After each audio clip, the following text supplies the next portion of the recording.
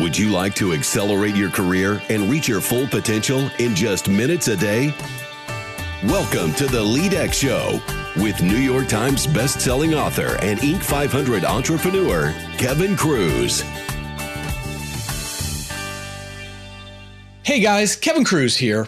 Welcome to the LeadX Leadership Show, where we help you to stand out and to get ahead at work. Now, as you know, we like to switch things up here, keep it interesting, and to continue that tradition, today on the podcast, instead of me interviewing an expert guest, we're going to have the guest deep dive into their topic. You see, you'll be hearing audio from a LeadX webinar. Now, of course, there are dozens of great webinars on leadership, management, communication, productivity, and more, all archived in the LeadX app. Just visit leadx.org for more information about our webinar archive. So, enough on the setup, enough background information. Here is Vanya Mathis to introduce our guest and to hand it over to them. Enjoy. Hi, everyone. Welcome to the webinar today. We have a special guest for you, Dr. Stephen Rogelberg. He is the professor of organizational psychology and management at UNC Charlotte. He's going to teach you today how to be more effective and elicit more innovation out of your team members in meetings. Please welcome Dr. Stephen Rogelberg to discuss his new book, The Surprising Science of Meetings, How to Lead Your Team to Peak Performance. Well, it is terrific to be here. I'm extremely excited to talk to you about my new book, The Surprising Science of Meetings. I'm also so grateful that the Washington Post just named it the #1 leadership book to watch for in 2019. It's amazing that a book about meetings and the science of meetings emerged so high on their list. What we're going to do is for the next 20 minutes, I'm going to give you a taste of this book. And it's going to start with sharing some background on meetings and meeting science. And this sets the stage for discussion of some implications for organizations and some implications for you as a leader. Because one thing we all have in common is that we do lead meetings at times. All right, so let's jump into some science. Amazingly, there are around 55 million meetings every day, and that's just in the United States. You look at professionals' calendars and you see on average around 15 meetings a week. But as you move up the hierarchy, the number of meetings just gets larger and larger and larger. We've found people in our research with upwards of 40, 45 hours of meetings. So they're basically living in meetings. Now, we have tons of these things, and at the same time, it's clear that there's a tremendous amount of frustration. In fact, a study by Salary.com found that too many meetings was considered the #1 time waster. So when you think about this juxtaposition, tons of meetings, tons of frustrations, well, you could say that we are living and dying in meetings. But I don't see it that way. I see this as a tremendous opportunity, right? When you have something that people are doing a lot, but are very frustrated about, well, this is a sweet spot that we can really make a positive effect. And that's what my book is really all about. It's about trying to take the science I've been doing for the last 15, 20 years and the science that others have done and create an evidence-based collection of thoughts that can hopefully and meaningfully move the dial on fixing and addressing the meeting problem. So can research provide some insights? Well, absolutely. And let me start to give you a feel for this. There's research, for example, that compares standing up meetings to sitting down meetings. Interestingly, the same quality results from both types of meeting formats. However, standing up meetings take half as much time. Intriguing. There's research on meeting satisfaction because, lo and behold, there is someone consistently satisfied with their meetings, and that's the individual leading the meeting. Research on lateness to meetings. Lateness causes great deals of frustration, and it actually affects how the meetings occur. People in meetings that start late tend to interrupt each other more, tend to have more side conversations. But still, there's one thing worse than starting late, and that's ending late. That's even more frustrating for individuals. Silence. Silence in meetings can actually be leveraged for all kinds of positive things. If you ask people to brainstorm ideas in silence, just writing ideas on paper as opposed to just vocalizing, well, silent brainstorming yields many more ideas, and those ideas have been identified as being more creative and higher quality. Okay, let me share some other work just to kind of set the stage. I did some early research looking at the effects of having lots of meetings on employees. And I had employees keep a diary over an extended period of time. And at the end of each day, they indicated how many meetings they had and kind of how they felt about that workday. And to no surprise, the more meetings individuals had in a workday, they reported greater fatigue at the end of the day. And not only more fatigue, but they also felt like they had yet more work to do. Well, this is kind of interesting, right? You're hoping that meetings are accomplishing work so that they would feel like, okay, I got things done, but we actually don't see that.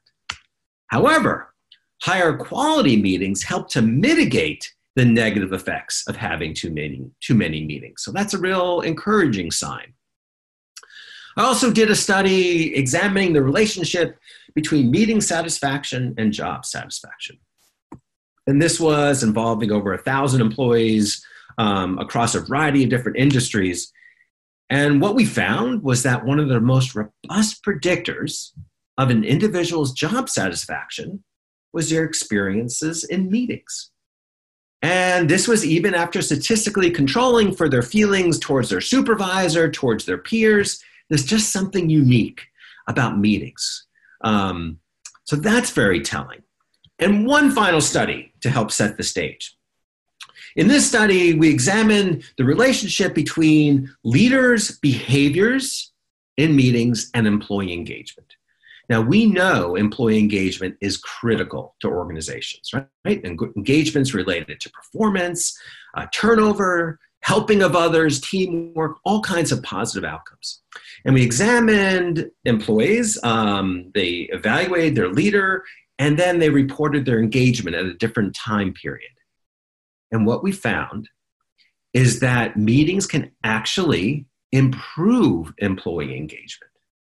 That when supervisors were judicious in their calling of meetings, making sure that they were truly relevant to the attendees, when leaders carefully managed the time in meetings, starting on time, ending on time, but most importantly, when leaders created an environment where there was true freedom of speech, well, it resulted apparently in higher employee engagement, which is an incredibly important and powerful outcome.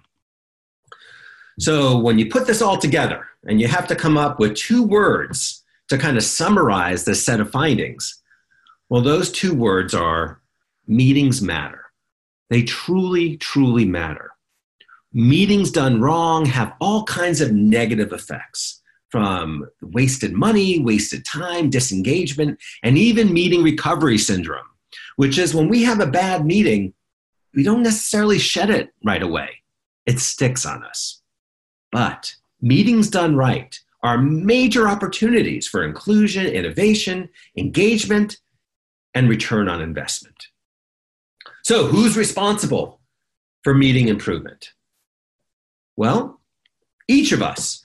We all can find some meetings that we run. So each of us has our own responsibility to make meetings better, but also the organization through the systems it has.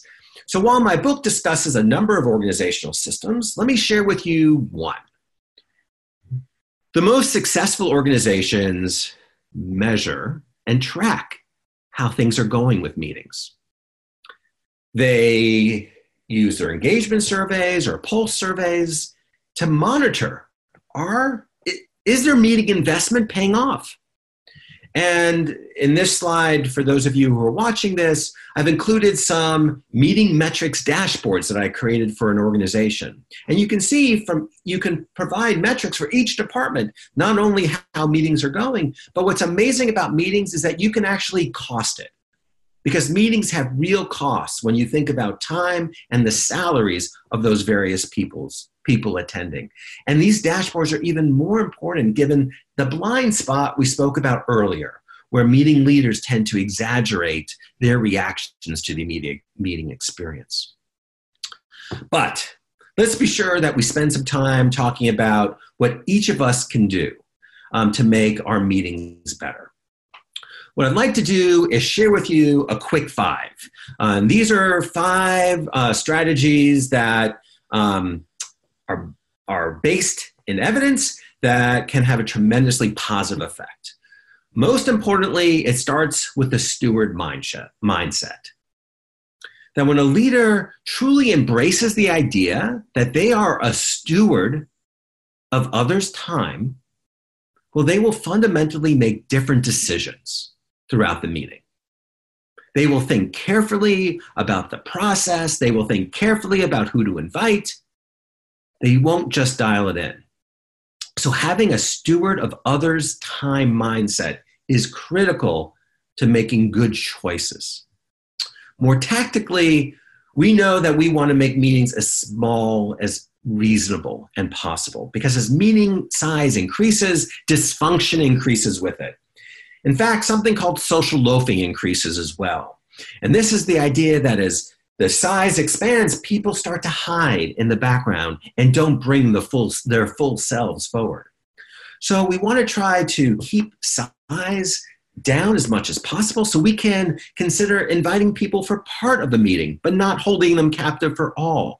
So if it's the case that Jane and Sasha and Gordon are only relevant for one piece of it, well, you can use a timed agenda to let them attend for that piece, and then they can excuse themselves and move on to their other activities. We can also consider having core members versus secondary members. Interestingly, while people are incredibly frustrated by meetings, one of the things that concerns them is not being invited to a meeting, right? When you're not invited, you get worried that maybe you're not important.